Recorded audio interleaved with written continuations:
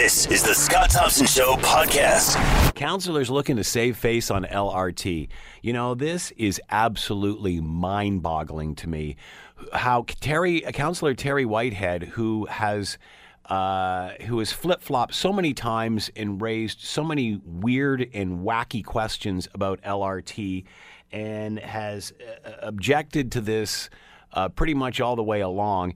And now all of a sudden in the 11th hour, if you take it to Eastgate Square, he's in. Where was this suggestion last year when Premier Wynne was in town saying it had to have a spur line that connected it to GO, which was the reason it was taken off, Eastgate was taken off the plan in the first place? Why didn't all of this come up then? And where is the money coming from to extend it back out? I would suggest the BRT network on the A line that goes up to service the mountain. But it is unbelievable what this council will do to push this city backwards, all so they can save their own asses come election day. These people cannot make a decision if their life depended on it. And it's not all councillors, it's the same group of old farts that have been there forever that they're just not capable of making the decisions that need to be made in this city that is growing by leaps and bounds. This city is finally exploding. We do not have a council that has the capacity to deal with the problems of progress. They just do not have the brain matter to do it. And you know who we're talking about. And now in the 11th hour, just like the stadium, here we go again. All of a sudden, it's like, you know, you've got a list of objections as long as your leg, and all of a sudden now, if we push it back out to Eastgate Square, which is great, you know, if we push it out there, all of a sudden, all of the objections you had in the past are gone. This makes absolutely zero sense whatsoever. And all this is a group of the same old councillors who all make backroom deals and block vote together. It's the same councillors who now realize we are about to lose a project or at least screw it up like we did the stadium, and they're trying to save face. Because they realize if this thing hits the ground and we drop the ball and nothing happens, that we will have blown $1 billion. And it's going to be on these counselors' shoulders, heads, asses, whatever part of the body you want to pick. And they finally realize that. They finally realize that they're sounding like a bunch of old archaic farts. So now they're trying to look for an out. Okay, well, if you do this, then I'll say okay. Remember way back when? Remember a long time ago when the whole idea was, well, if they pay for it, we'll take it. And then they did, or said they would. And now it's something else. And it's been something else every single week since this whole fiasco started by the same group of counselors who do not have the balls to lead on something. And it's the same old characters that you keep voting in that keep this. Look around, Hamilton. Look what every other city around you has and you don't have, because you've got inept councillors in council that are holding back progress in this city. And if you don't, how many examples do you need? The Link, the Red Hill, the stadium. My God, we have a beautiful stadium built in a part of town, built in a location in the middle of a residential area that the team was trying to get out of. And everybody looks at it like it's some sort of success. Are you kidding me? It's been 2 years now. The novelty's worn off. We still have the same problems we always had. A great stadium in a bad location in the middle of a residential area. Unbelievable. And what happens is these counselors in the last minute have finally realized that, you know, they're going down with this ship either way. And if they let this thing slip through their fingers, they're going to look like fools yet again. So all of a sudden they're, okay, if we do this, then I'll say it's okay. My God, it's like watching kids in a sandbox. These people just simply, some of them, not all of them, But the ones that have been there forever, they simply do not have the capacity to make the decisions of a growing city. And we've seen it yet again. It is unbelievable what is going on and how, like, I'm listening to the Councillor Whitehead on Bill Kelly's show this morning, and it's like, my God, you're not even making any sense. It's unbelievable how you people put up with this council. And, you know, again, I don't want to paint them all with the same brush because there's a few of them down there that are pretty good, but most of them haven't been there for as long as the rest of them, are the ones that I'm talking about anyway. The majority have, of course. But there's some new ones down there with new ideas and new blood and all of that. But my God, it's like we're dealing with Hamilton from 1972 here. These people do not have the capacity. They do not know what a modern city looks like. They're stuck in the steel days.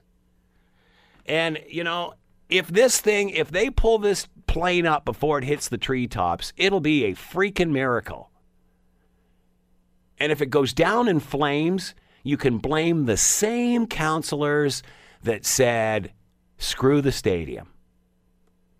Stick a fork in it. It's done.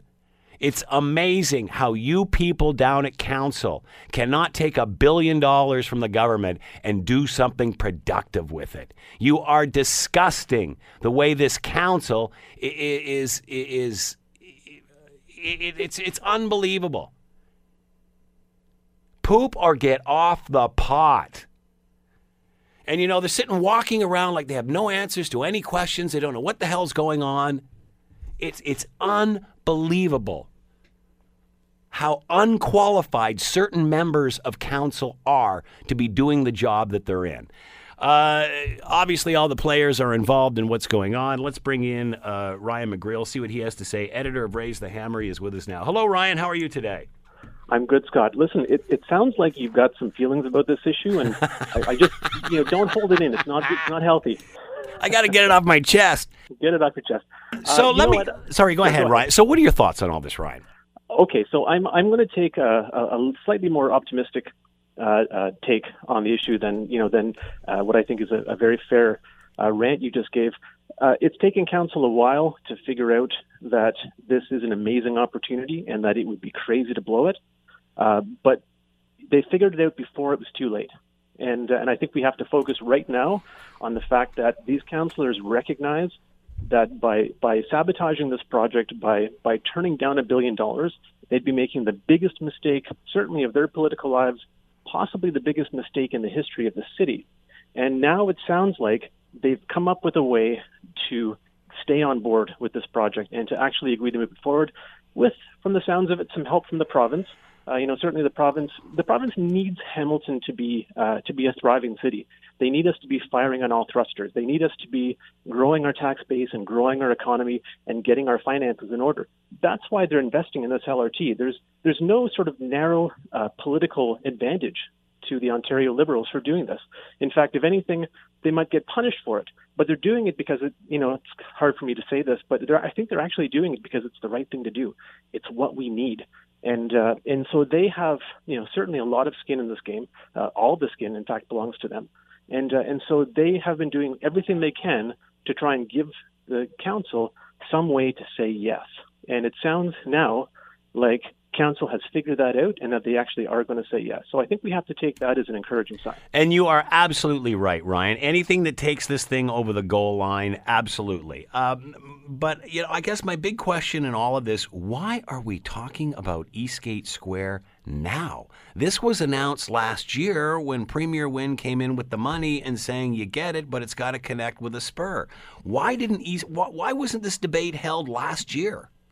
It's a good question. I mean, if you go back to May 2015 and a number of council votes from the time the province announced this project until just before today, council consistently voted this current term of council to move the project forward. They voted to establish an LRT office and to appoint an LRT director.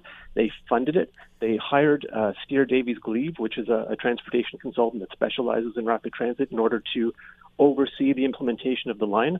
They signed a memorandum of agreement with Metrolinx to implement the service, and they signed a real estate protocol with Metrolinx in order to make sure that they're able to acquire the properties they need. These are all material decisions based on what was funded in order to move the project forward. Obviously, politics being what it is, you have some councillors who, for various reasons, have kind of gotten some second thoughts and some misgivings. I think the fact that it doesn't go to Eastgate was always it was sort of an excuse not to move forward. Right. But now the flip side of that. Well, we weren't going to get all the money. We weren't sure whether we were going to get all the money. That was an excuse at one time. Now, I mean, like, how many hoops do we have to jump through before we either make a commitment or not? But I think it's gone the other way now. Yeah. I think for certain councillors who I think recognize that actually this needs to happen, but they've kind of maybe painted themselves into a bit of a corner. Extending it to Eastgate does. You are so polite, Ryan. It's amazing. You should. Anyway, go ahead. Extending it to Eastgate does two things. The first and most important thing is that it actually is better for the project. It is. I agree. Going to Eastgate was always better than going to Queenston. I was happy, for the city to receive full provincial funding to Queenston Road with the understanding that you can't build an entire rapid transit network all at once. You have to do it in phases.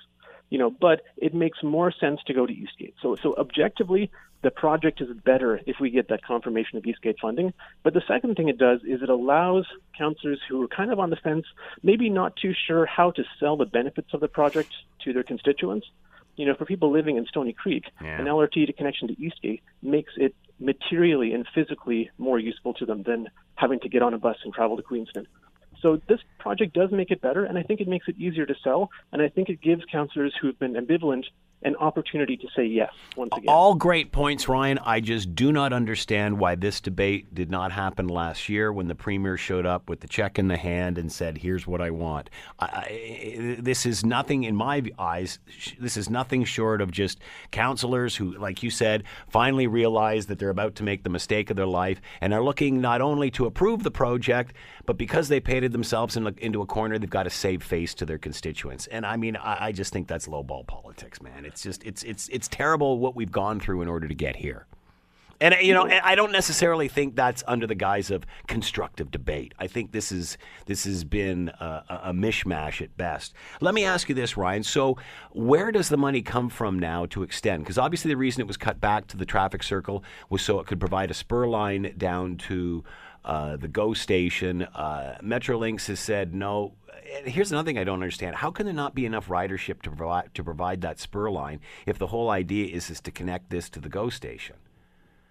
Well, I guess it's a very short segment, and building LRT for 2 kilometers doesn't really make a lot of sense. They looked at how much it would cost, and they did a value for money study, and they found that the value is just not there. It's a huge amount of expense to move a fairly small number of people. The other important consideration, and this has kind of been missed in a lot of the debates around this, is that CN provides the rail line that Metrolinx is using to get to the West Harbour GO station, and CP owns the rail line that's being used to get to the Hunter Street GO station. We're actually going to have all-day two-way train service to Hamilton coming to Hunter Street at least a few years before it comes to the West Harbour. So that means we're going to have an all-day two-way GO connection right in the heart of downtown Hamilton, and it's going to have a direct connection to our LRT line along Houston Street, which is going to be like a 2 or a 3 block high-quality pedestrian walkway connecting LRT with Gore Park. So, in fact, we do have that connection to regional transit, which we've always needed, and we have it on the B line. Good so point. not only was the A line spur was a lot of money for not a lot of benefit, and it no longer achieved the province's goal. For me, the fact that they changed the plan based on new information shows a willingness to compromise, a willingness to respond to the evidence, and a willingness to make adjustments when necessary to ensure the plan's successful. And I can accept that. That makes total sense. But, of course, obviously with canceling the spur, it allowed more money for BRT, bus rapid transit, up the mountain and such. At the end of the day, there's only so much money. You've got councillors on the mountain that says if it doesn't go to Eastgate, it's not worth it. Yet on the other hand, are they cutting off their nose to spite their face in the sense that, they're going to be perhaps, wading into the pile of BRT money in order to extend it out to Eastgate? So, the ones that were complaining they weren't getting enough bus service to the mountain now have perhaps dipping into that same pile of money to extend this out to Eastgate. And by the way, this is what we had when we originally started in the first place. Sure. I mean, the one thing to remember is that the money for the A line, it was not confirmed full capital funding. It was, we're willing to use the money that we're saving on the B line to put towards developing an A line spur. Certainly, the councillors for Ward 7 and 8 seemed really unimpressed with that. In fact, the number one complaint seems to be, well, we can't afford to lose any lanes from Upper James. And a bus line that's not running in a dedicated lane is not BRT, it's just bus service. So, I hope that BRT or some kind of rapid transit on the A line is still on the table for a few reasons. Number one, it's part of the city's long-term rapid transit strategy, and it's a good plan. Number two, we need to build up ridership along that north-south axis. This is something that we should be investing in. But again, you can only do one thing at a time, and I think if we get this first LRT phase built, the benefits will be so obvious to so many people that the city will be clamoring to extend it. This is what happens in every other city that builds LRT. So are you optimistic about the vote today? As optimistic as I can be. I mean, you can never really tell until it actually happens how these things are going to play out. But certainly the signals I'm hearing, from members of council, the noises coming from the province suggest that we're looking at a situation where a majority of councillors will be able to get behind this. And once we do that, then we can move forward with the project. Because there are some tight timelines, and we have to get this thing done and get a contract signed before it becomes a political football next year. One quick question, Ryan. Received a note from Andrea Horvath that she had sent to Premier Wynne saying that the government should do something in order to help this along. What about the provincial government? Have they done enough to help us here? Should they be doing something more? Should they, Andrea says, make an informed decision and make sure that your position is known? Do we need any more information from the provincial government on this? They're paying 100% of the full capital cost for the entire project. And it sounds like they're also going to commit to extending it all the way to Eastgate. I don't really know how much more they could offer it to us other than and here's another $1 billion of free money. I mean, at a certain point it gets ridiculous. They're paying the entire freight on this thing. I think they're doing about as much as we can expect the province to do. Ryan McGreal, sorry, go ahead. I was going to say, this has never happened before in Hamilton's history. In the past, when there have been rapid transit plans, the province has offered up to 90%, but we've never gotten 100% full funding before for anything like this. So this is a once-in-a-lifetime opportunity. It's never going to come again. Ryan McGreal has been with us, editor of Raise the Hammer. Ryan, as always, thanks for the time. Much appreciated. Thanks, Sal. I always enjoy it. You're listening to The Scott Thompson Show, weekdays from noon to 3 on AM 900 CHML. LCBO workers, have voted in favor of going on strike while the union fights for a new agreement.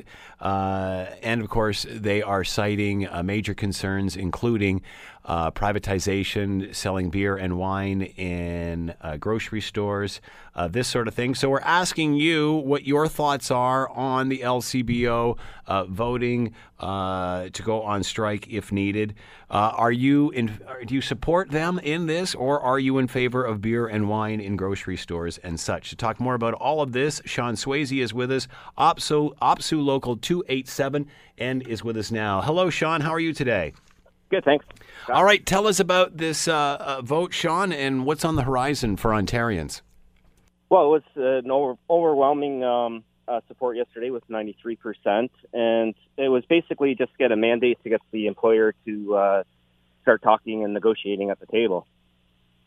So do you think we're going to see a liquor strike in Ontario? I can't comment on that. I think that what we're looking for is to make sure that the employer actually starts negotiating a fair contract with us. And what are the major concerns, Sean? We talked about privatization. How big of a discussion is that in all of this? It's definitely one of the top points out there, right, with the stuff going in the grocery stores and all that stuff. But it's like job security and everything else that we have on the table. Are you concerned that the majority of Ontarians want beer and wine in grocery stores? Are you concerned that perhaps the public won't support you on this strike? I think Ontario needs the LCBO. Right now it pays for teachers, hospitals, nurses, the roads. and if you go into the Loblaws, you're just paying for Galen Weston's next jet or something. Let's be serious, though. It's the LCBO that's controlling that's going in there. So, at the end of the day, all of the taxes are still being paid, are they not? I mean, we're not going to lose any more. Ontario's not going to lose any more money if the LCBO changes, are we? Ontario would be losing money because the money from the LCBO, like I said, goes directly back to teachers and we're paying for roads and hospitals, where the sales from Loblaws and all that stuff goes right back into. And what about the amount of money? And what about the amount of money that Loblaws pays the government in order to get that in the store? Like, what you're suggesting here is the government is losing money by putting beer into grocery stores and liquor stores. I would suggest that this government that needs money drastically, that would be the last thing that they would do. They would only do this if they were guaranteed and making money off of it. So how can you suggest or sell to people that if we don't keep the LCBO, that all of this money goes directly to Loblaws and not to the government, when in fact it's the government that licenses all these people and collects the revenue from it anyway? But the profit, like I said, is going back to the Loblaws and all out of the world that have those. But they pay for that privilege, much like the LCBO. I mean, the government's not losing money on putting it into private stores because those private companies are paying the revenue that the LCBO would have earned anyway. So I don't understand how putting it into grocery stores is ripping the province off of extra revenue. Because I think in order for the province to allow that would be one thing they would want guaranteed, and that's that the same amount of money is coming in every year. The same amount. The big concern, though, is like alcohol is a drug. It's not an ordinary commodity, and it comes with significant associated harms. And we're trying to keep the general public safe, and I don't think. Sean, I appreciate that, but that's an entirely different issue, and we can talk about that issue. But you just said that the province is losing money if we get rid of the LCBO and put it into grocery stores, and I don't think that's true, Sean, because the government gets revenue from selling the rights to Loblaws, and I would be darn sure would probably make even more money by selling these contracts as opposed to the money they would generate in the LCBO. You just suggested that if the LCBO goes under, it's less money for the government. I don't believe that's accurate. Do you? I believe it is. I don't have the actual numbers and that stuff, but yes. So do you honestly think the government is going to dismantle the LCBO if it loses revenue for them? I mean, this is a huge cash cow. The last thing there, and it's not about the LCBO, it's about licensing, selling of the product. So they're going to recoup any amount of money that they may have lost by accepting revenue from those companies that want to sell this stuff. I don't think that putting it into grocery stores is costing revenue for the government. I mean, that's wrong to say, isn't it? Well, what we're asking for is the public should have a choice, and not Kathleen Wynne doing all this stuff. We don't know how to trust her in that stuff, and we think the public should have the choice. Well, isn't that what we have? We have a choice of either buying it from the LCBO or buying it from a grocery store. If you eliminate a privatization, yours becomes a monopoly. There is no choice. Well, there's still the stores out there that have the stuff now. We're asking for everything to stop and let everybody else have a decision on this matter. Who's everybody else on this decision on this matter? I don't understand. The majority of Ontarians have already said they want beer and wine in grocery stores. That's your opinion. I believe that most studies it's not my opinion. That's what studies are, and that's what studies have shown. And that being said, the government wouldn't be doing this if A, they were losing money, and B, the public was against it. That doesn't make sense. I don't have all that information of all the money and all that. So, what is next, Sean, for this? What happens next? What's the timeline? How does this all work?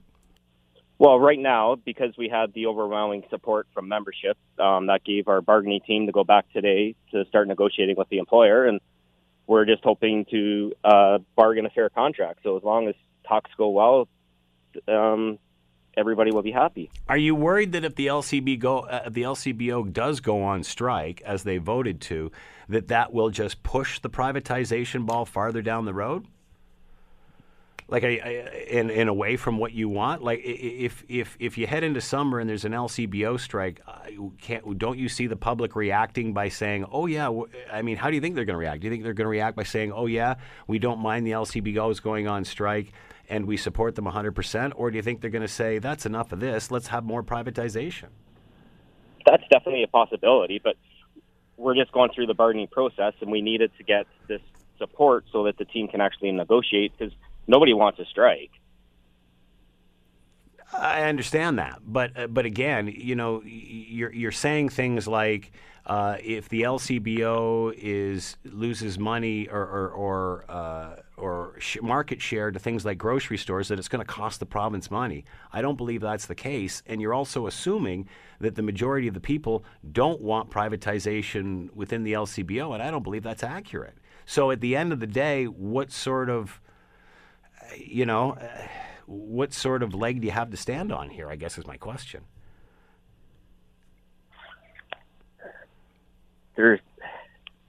I understand your point, but we're just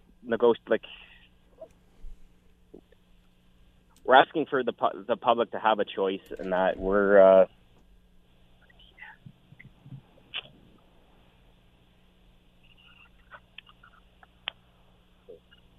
All right. So what happens next? Do we have a timeline of any? What do we know when this may happen, or perhaps? Well, the process, they're at the bargaining table now, and it's hopefully that the employer has listened with the 93% from membership, and go from there. The process would be if they call a no board report, there's the 17-day calendar rule that you have to follow before you can actually legally go on strike, or the employer can actually lock you out. Are the employees or the union hoping that this somehow factors into the LCBO possibly getting into selling marijuana? Does that play a factor in any of this at all? I don't think that is a factor at all. I don't think we're even talking about that. Yeah. That's... From what I've heard, there's been no conversation on that. So if there is, say, a strike, Sean, do we know when that would happen, or a timeline roughly? Would it be a month from now, 2 months from now? We have absolutely no idea on that, because hopefully they're bargaining at the table, and it could be. There's no time frame. It's the bargaining team bargaining a fair contract for us. All right, Sean Swayze has been with us, OPSEU Local 287. Sean, thanks for the time. Much appreciated. Thank you, Scott. All right. Phone lines are open. 905-645-3221, star 9900 on your cell. And I'm going to just come right out and ask you, do you support the LCBO if they go on strike? Are you supportive of having beer and wine in grocery stores? Phone lines are open. 905-645-3221, star 9900 on your cell. You know, with all due respect to Sean, to me, this is exactly what is wrong with unions today. I'm asking simple questions that they cannot answer.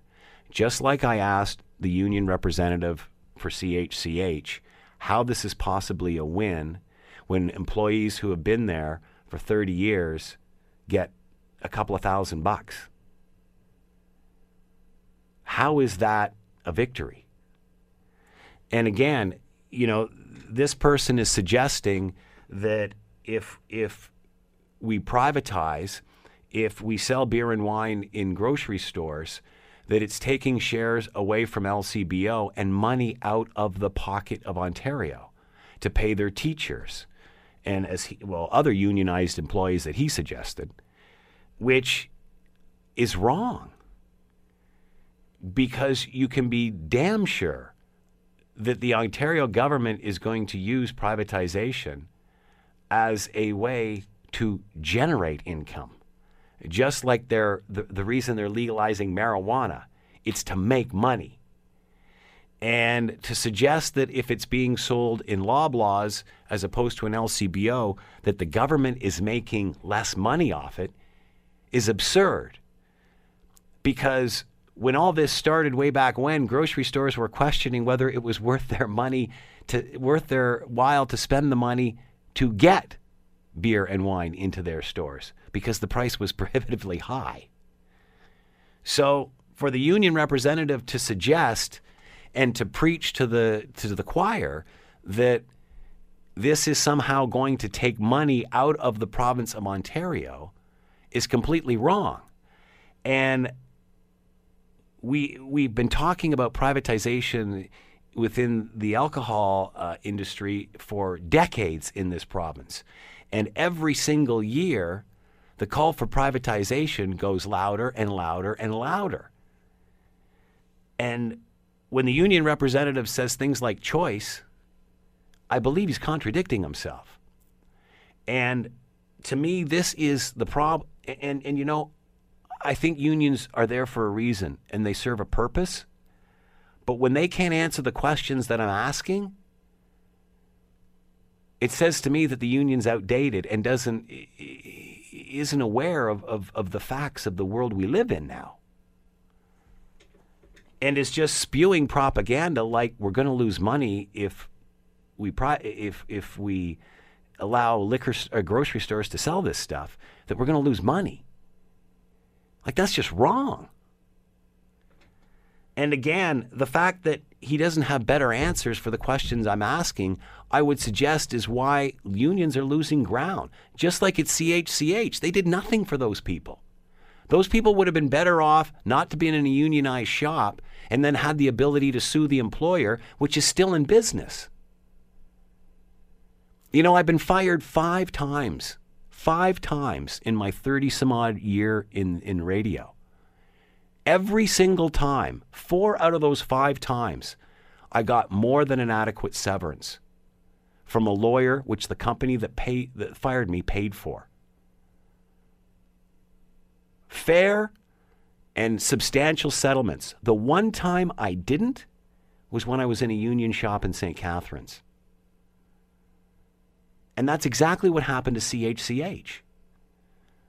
So, again, I think it's up to the unions to modernize and stop using these silly old tactics from the 1970s, which is basically just scaring people. 905-645-3221, star 9900 on your cell. Do you support the LCBO or do you support beer and wine in your grocery store? Ned, what are your thoughts on this? Scotty. Yep, go ahead. Yeah, listen, that interview we had with the union rep, it was very painful. I was gasping in the truck. I had to pull over to talk to you. You're very good. I was just feeling you're the new Tucker Carlson on CHCH. Oh man! So, what are your thoughts? You know, listen. I try to get on the radio every year or two whenever this topic comes up, and I'm always saying the same sort of thing again. But in the last few years, throughout Southern Ontario here, the best buildings in Ontario, without question, are the LCBOs. The lighting, the everything, you know. Yeah. And to suggest for one they're moment well appointed. They're well appointed. And this fellow keeps talking about fair, you know, and I'm thinking, are you telling me that things aren't fair for them the way it is right now? Their work schedules, their compensation they're getting, their benefits they're getting, they're fair. You're exactly right. They want to keep it a monopoly, keep squeezing everyone. And as soon as you throw in lines like, we're paying for teachers and roads. Yeah, I mean, come on. Do you think if you don't think the government's going to use privatization as another way to make money, just like with pot, you're nuts. And, you know, if I was a union member, I'd be pissed because these guys and what you heard, that's not representing me. That's not looking out for my best interest. Not a clue. No, Exactly. that's dark ages thinking. That's thinking from 40 years ago. I grew up in Northern Ontario, and my father worked in a mine, and they had unions then, and they needed unions for the safety of those guys. My dad didn't speak English. Stones were falling on him. He didn't want to say anything when he came home hacked up. You know, that was a different story. Yeah. Unions protected the safety, the breathing. The guy was in mud all the time. Yeah. You know, but he was too honorable, too proud to actually say anything. Unions were necessary. But to suggest for one, you know, I drive to Florida a few times a year. We stop in small towns all the way. And when we talk about liquor stores and wine stores and beer Yeah. stores, and I tell them it's privatized and government-run in the state, they look at me like I'm nuts. I know. You know what I've noticed? When I'm watching Sportsnet or we've been watching playoff hockey and we're getting the Western feed, we keep seeing ads for Liquor Depot, which is a private company out west that sells out there. And it's like, I'm watching this and it's like, why can't I buy there? Exactly. Where I am in Florida, you can buy a half gallon of Canadian Club with the handle on it. $19.95 in Florida. I know. It's actually $16.95 on sale. And it's a half gallon. That would be like $140 here. I know. But the unions want to build their buildings, their benefits, their stress leave, their sick leave. They're a middleman. They're a middleman that's top heavy, just like the government. It's unfortunate that they don't go back to their roots. And unions should be illegal and outlawed.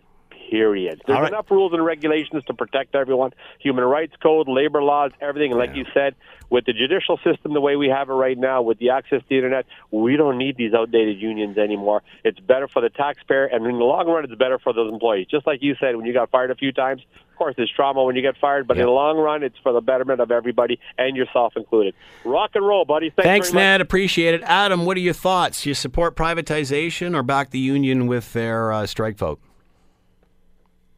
Adam, are you there? Yeah, I'm here. Hi, Go ahead. How you doing? Good. Good. So there's a couple things I heard with the last person. I believe his name was Ned. To say that unions are not necessary anymore, I think is bogus.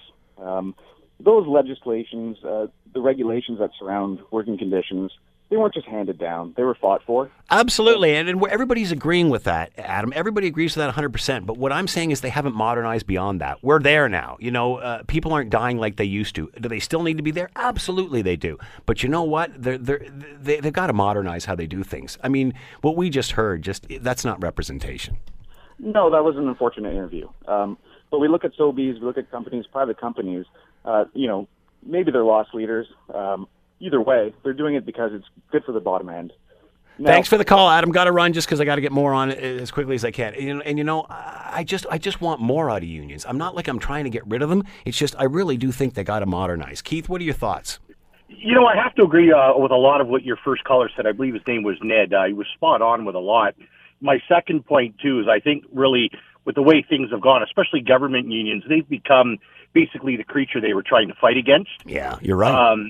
I mean, they're outdated, and they've become essentially the opposite side of the coin of what they're trying to fight. And finally, I guess my last point is I'm neither on the side of the union or the LCBO. I'm on the side of the consumer. I mean, it's great to go to an LCBO. They have a phenomenal selection. Everything you want is there. However, sometimes it's a heck of a lot easier just to run down to the grocery store and grab a couple cans and go home and then instead of trying to fight through and get to an LCBO. Thanks, Keith. Appreciate it. We'll take Gary one more time. And you know what? We'll take this after 1 o'clock, too. So if you want to hang on, we will take a couple of calls after the news at 1. Gary, what are your thoughts on this? I can't understand why they're complaining. They have a monopoly. They don't take bottles back. All they do is stand behind a counter, like if you went into a grocery store, a girl at the till, making $26 an hour plus benefits. I'd be happy.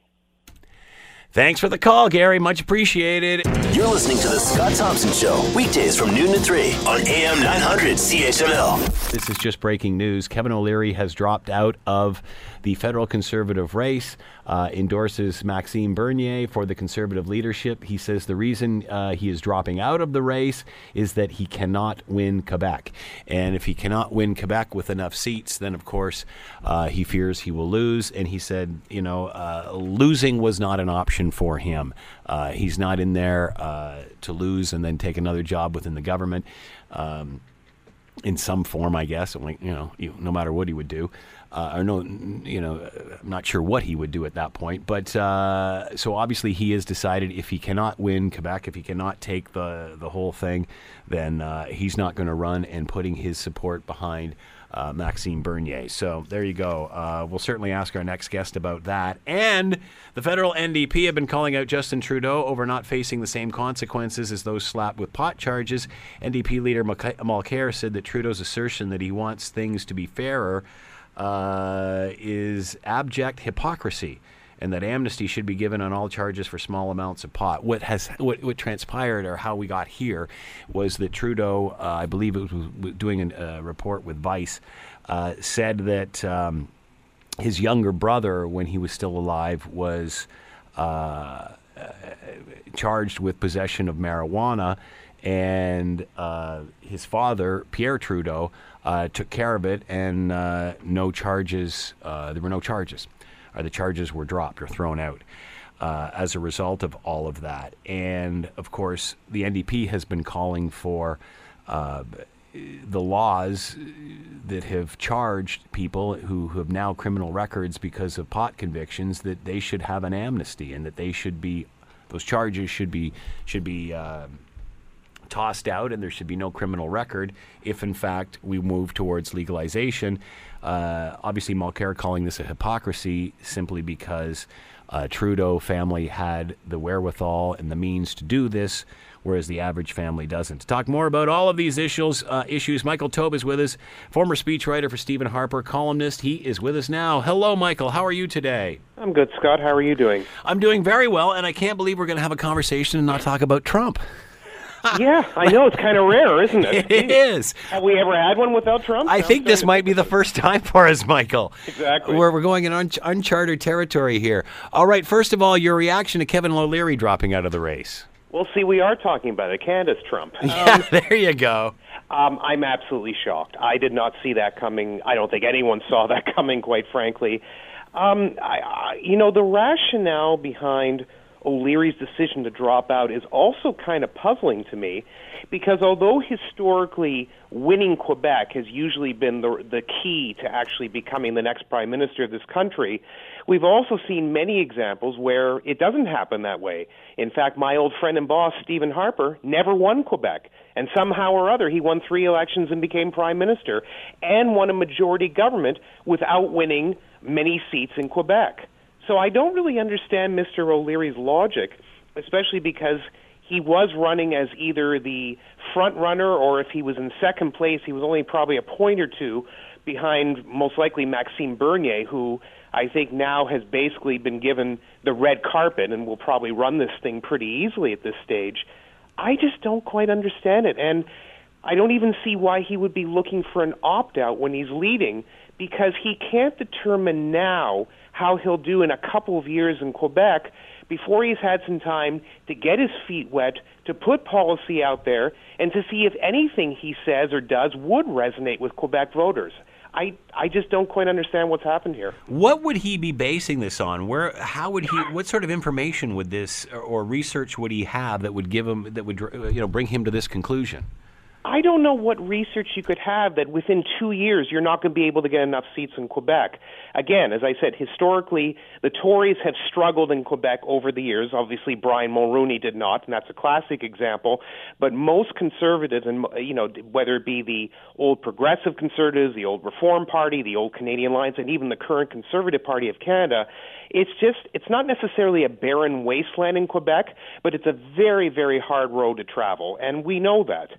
I'm just astonished that Mr. O'Leary has decided in 2017 that there is absolutely no way in 2019 he can win a province that won't necessarily make or break his way to getting the keys to 24 Sussex Drive. I just don't understand what he could be basing it on. I don't know what polling data he's looking at. I don't know what internally or externally he's actually observed that has led him to this conclusion. And my sense is, quite frankly, without having any obviously hard evidence, that something else has triggered this, and that Quebec is just an easy thing to fall back on. Because at this late stage, with the vote being held on May 27th, which is roughly a month from now, there's no rational reason to drop out, except that, as I said, I think he's using Quebec as an excuse, because right now I don't think anybody, even the last place person in the Tory leadership race, whoever it is, would be thinking that, you know what, if I somehow won, I couldn't win Quebec. It doesn't make any sense to me. You said there must be something else that triggered that. I think so. Any sort of assumption? What could it be? Nothing. Could it simply just be that he changed his mind? Maybe he's got a better business deal brewing down the road? Look, I'm a pretty confident person. I've been observing politics for more than 20-odd years of my life, publicly and obviously privately. I've been done it for a lot longer.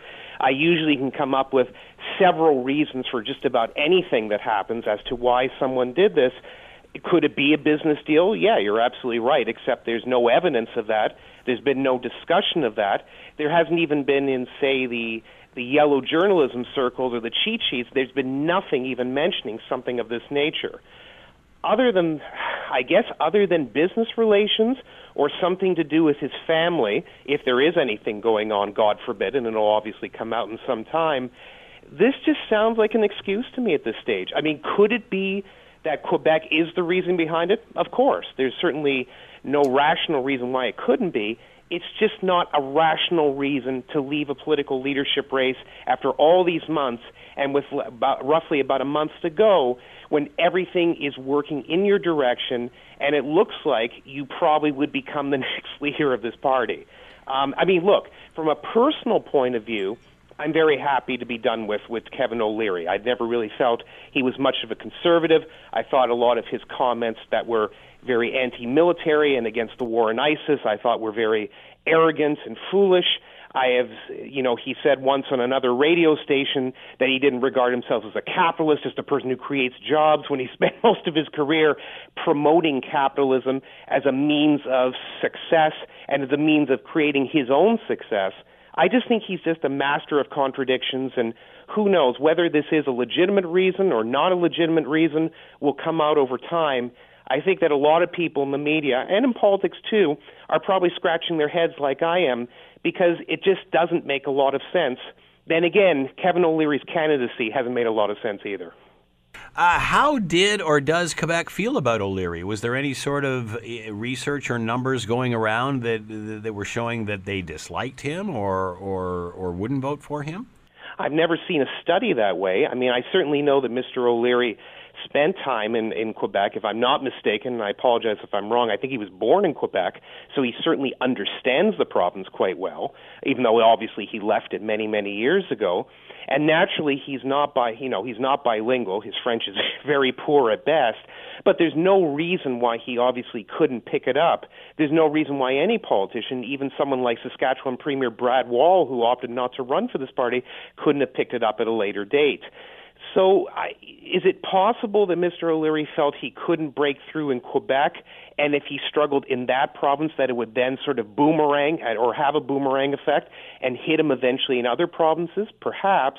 But he has a lot of people behind him who have experience in politics, from the Mulroney era, the Harper era, etc. I can't believe any of these advisors, and I know several of them, they're very bright, talented, experienced people, would actually tell him that, your chances of winning Quebec are about zero, ergo everything else is going to collapse like a house of cards. It's time to get out. I don't think any experienced politico would ever say that. And it just, again, as I said before, and I don't mean to sound like a broken record on air, it just leads me to wonder if there isn't something else going on here. As you suggested, Scott, maybe it's a business deal. As I am sort of alluding, it's something personal that perhaps will come out. But whatever the reason is, I think that a lot of conservatives will go into now the May 27th convention, especially those who were backing Mr. O'Leary, and there were quite a few, just wondering what on earth is going on here. And if Mr. O'Leary is now backing Maxime Bernier, who I certainly think is a good choice, I have decided to slightly pick Andrew Scheer over Mr. Bernier, but either way I would be happy with either person as the leader. I think that a lot of people will now start saying, well, if Maxime Bernier has been tapped by Kevin O'Leary as the person who can break through in Quebec and do well in the rest of Canada, maybe we should just go along with that. It could make what seemed to be or appeared to be a very busy night for May 27th, it could be over by the first or second ballot based on the fact that the man who was either number one or number two in the leadership race has tapped his rival. It's quite astonishing. So O'Leary's excuse is he doesn't believe he can get the support in Quebec in order to win. Does Bernier have enough support across the rest of the country to win? That's a good question. I mean, based on the numbers that we were seeing, and sometimes it's hard to tell with leadership polls, especially because the percentages that you're looking at and the success that you have in a particular province amongst grassroots supporters doesn't necessarily translate into province-wide support. So I think we can put it this way. Maxime Bernier is either number 1, number 2, or number 3 on most scorecards, that being Conservatives who are going to go in and pick a leadership candidate. So Bernier has ranked high virtually the entire time, and virtually since the day that he declared that he was going to run. So I think that certainly Conservatives across Canada, province by province, are probably pleased with him. The problem with Maxime Bernier, he has a bit of a history, as people may remember, about an ex-girlfriend that he had who had apparently at one point been involved with or dated a biker of some sort, and he left a whole suitcase full of secret government documents at her place when they were either having trouble or he was just sort of going back and forth for weeks on end. If those things had been opened up or stolen or taken away, and we don't exactly know what information was there or what it was pertaining to, it still would have been obviously very embarrassing for the Harper government if it had come out. I'm not saying that obviously Maxime Bernier hasn't moved past that, and I think other Conservatives have moved past that. But a lot of Canadians will be reminded of it, and if Bernier becomes the next Tory leader, you can bet your bottom dollar that Prime Minister Justin Trudeau, the NDP leader, whoever it comes, whoever replaces Tom Mulcair, the Green Party, the Bloc, etc., they're going to remind people of that as much as they possibly can, because it's a thing that's being held against him. And as well, it should be noted that Bernier has been a minister for the Crown, which is obviously an important title. He has never led anything, that being a provincial party or any sort of a party or been prime minister of a country, etc., etc. He doesn't have an enormous amount of experience. Quite frankly, none of the leadership candidates really did, but he really doesn't. And with this extra baggage he had from years ago, it's not necessarily going to make or break his career. It doesn't necessarily mean he will or will not become the next Prime Minister of Canada at any point in time, but these are things that you can obviously use against him pretty easily. So whether Canadians are going to be more forgiving or less forgiving than Conservative Party members still remains to be seen. Can Bernier beat Trudeau? 2019, as much as I would like to see Trudeau beaten in 2019 and beaten badly, I don't think anybody can do it right now. And I'm being very honest. Even 2 years out? No, I don't. Trudeau, well, certainly the honeymoon period for Justin Trudeau is over, whatever you want to call the honeymoon period. The time when Canadians are happy with him, enthused by him, the media is happy, enthused by him, that period of time is definitely over. But Justin Trudeau now has the advantage of eventually going up against a new Tory party leader and a new NDP party leader. That little advantage right there really does help you because of all things, and it's hard to believe, Justin Trudeau will eventually become the establishment candidate of the three major parties. In other words, the politician who's been there the longest, even though in reality he's only been in federal politics for several years. It's an advantage, and as well, a lot of people know him internationally. His popularity is still pretty high overall. A lot of Americans, for example, like him. I think a lot of these things will help him. Even if people like me believe that he's just a very poor leader, he doesn't have a lot of understanding of policy, he speaks very poorly in front of a microphone, and he doesn't represent Canada as well as other prime ministers, including Stephen Harper and others have in the past. And I'll even throw in Paul Martin and Jean Chrétien to that role as well. Even though I wouldn't have voted for them, they obviously had experience and knew how to represent Canada on the international stage. Justin Trudeau really has not succeeded in that venture, yet when you compare him to a number of people who will either be placeholders for their respective party or perceived as lightweight leaders for their respective parties, I think that actually gives Justin Trudeau a huge advantage. So in 2 years' time, it would be hard for me to believe that Trudeau could fall from grace that easily. Then again, to be very honest with you, 2 years before he became Prime Minister, Justin Trudeau was sitting in third place in most opinion polls. Yep. So you're right. Anything can happen. All right, let's talk about Trudeau and the pot scenario. Told a reporter that he brought up the story of his brother, of course, Yes. being charged, and that Dad made it go away. Can he say that and then not grant amnesty to everybody else that's been affected by this once the law does pass to legalize marijuana? You're right, and that's sort of what the NDP is arguing as well, that it looks a little bit hypocritical if you're doing one thing and then saying the other. Absolutely true. Now, look, obviously until Justin Trudeau mentioned this about his brother, Michel, most of us did not even know that charge had ever occurred, or if we did, as time goes along, you just forget these things, Scott, and that's sort of what happens. And I think that's the way the Trudeau family would have actually preferred it. Unfortunately, what this does, and I don't actually know what the strategy was for Justin Trudeau to bring this up, because I don't think it really helps his case at all. Trudeau has been attacked for many years as a privileged individual, coming from, shall we say, a family of political royalty. It's a silly comment, but that's the way people look at it. Some Canadians look at the Trudeaus as akin to the Kennedys in the United States. Mm-hmm. It seems a little preposterous, but that alliance does certainly exist. For that reason, when you hear a story about one of his brothers, this being one of Justin Trudeau's brothers, getting a pot charge removed because of his father's intervention, it sort of shows again how a privileged individual can sort of escape the law, escape anything else, yet Justin Trudeau, in the minds of the opposition parties, the NDP, the Tories, and others, sort of looks a bit hypocritical, the way he's kind of balancing that with, the way that the pot legislation has been sort of muddling its way along, how he seems very convinced that it'll come in next Canada Day, that being Canada Day 2018, even though you have to really have provincial assent as well, and a lot of the provincial governments are really not in line with it, and a lot of police departments are not terribly pleased with the way the Trudeau Liberals are handling it, for fear that they won't be able to use their powers properly, even though obviously the Trudeau government says that no, if anything, that the police will have plenty of control in terms of charging people who should be charged, and for others, they won't have to obviously face these charges by the possession of a few joints, or marijuana decriminalization, if you'd like. This is unfortunately one of the risks with marijuana legalization, in my view, Scott.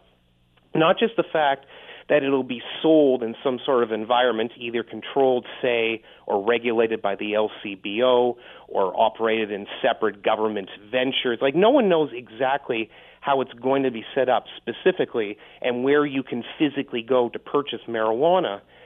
But yes, unfortunately, stories like this that involve the Trudeau family, especially when a Trudeau is the one who's going to change the rules about marijuana, makes you wonder, A, if this whole motivation comes from the fact that his brother had this charge all these years ago, and B, the fact that he's not been handling this so brilliantly to the point that a lot of people are very, very confused as to how it's going to be legalized, what the limits are going to be. Will this prevent all people from being charged? What about existing marijuana depots? How are they going to be handled? It's just been it's been messily handled, and maybe in the end it'll all tie itself up nice and neat in a little bow, but it makes you wonder. Michael Taube has been with us, columnist and former speechwriter for Stephen Harper. Michael, thank you for the time as always. Much appreciated. My pleasure, Scott. Have a good day. The Scott Thompson Show, weekdays from noon to 3 on AM 900 CHML.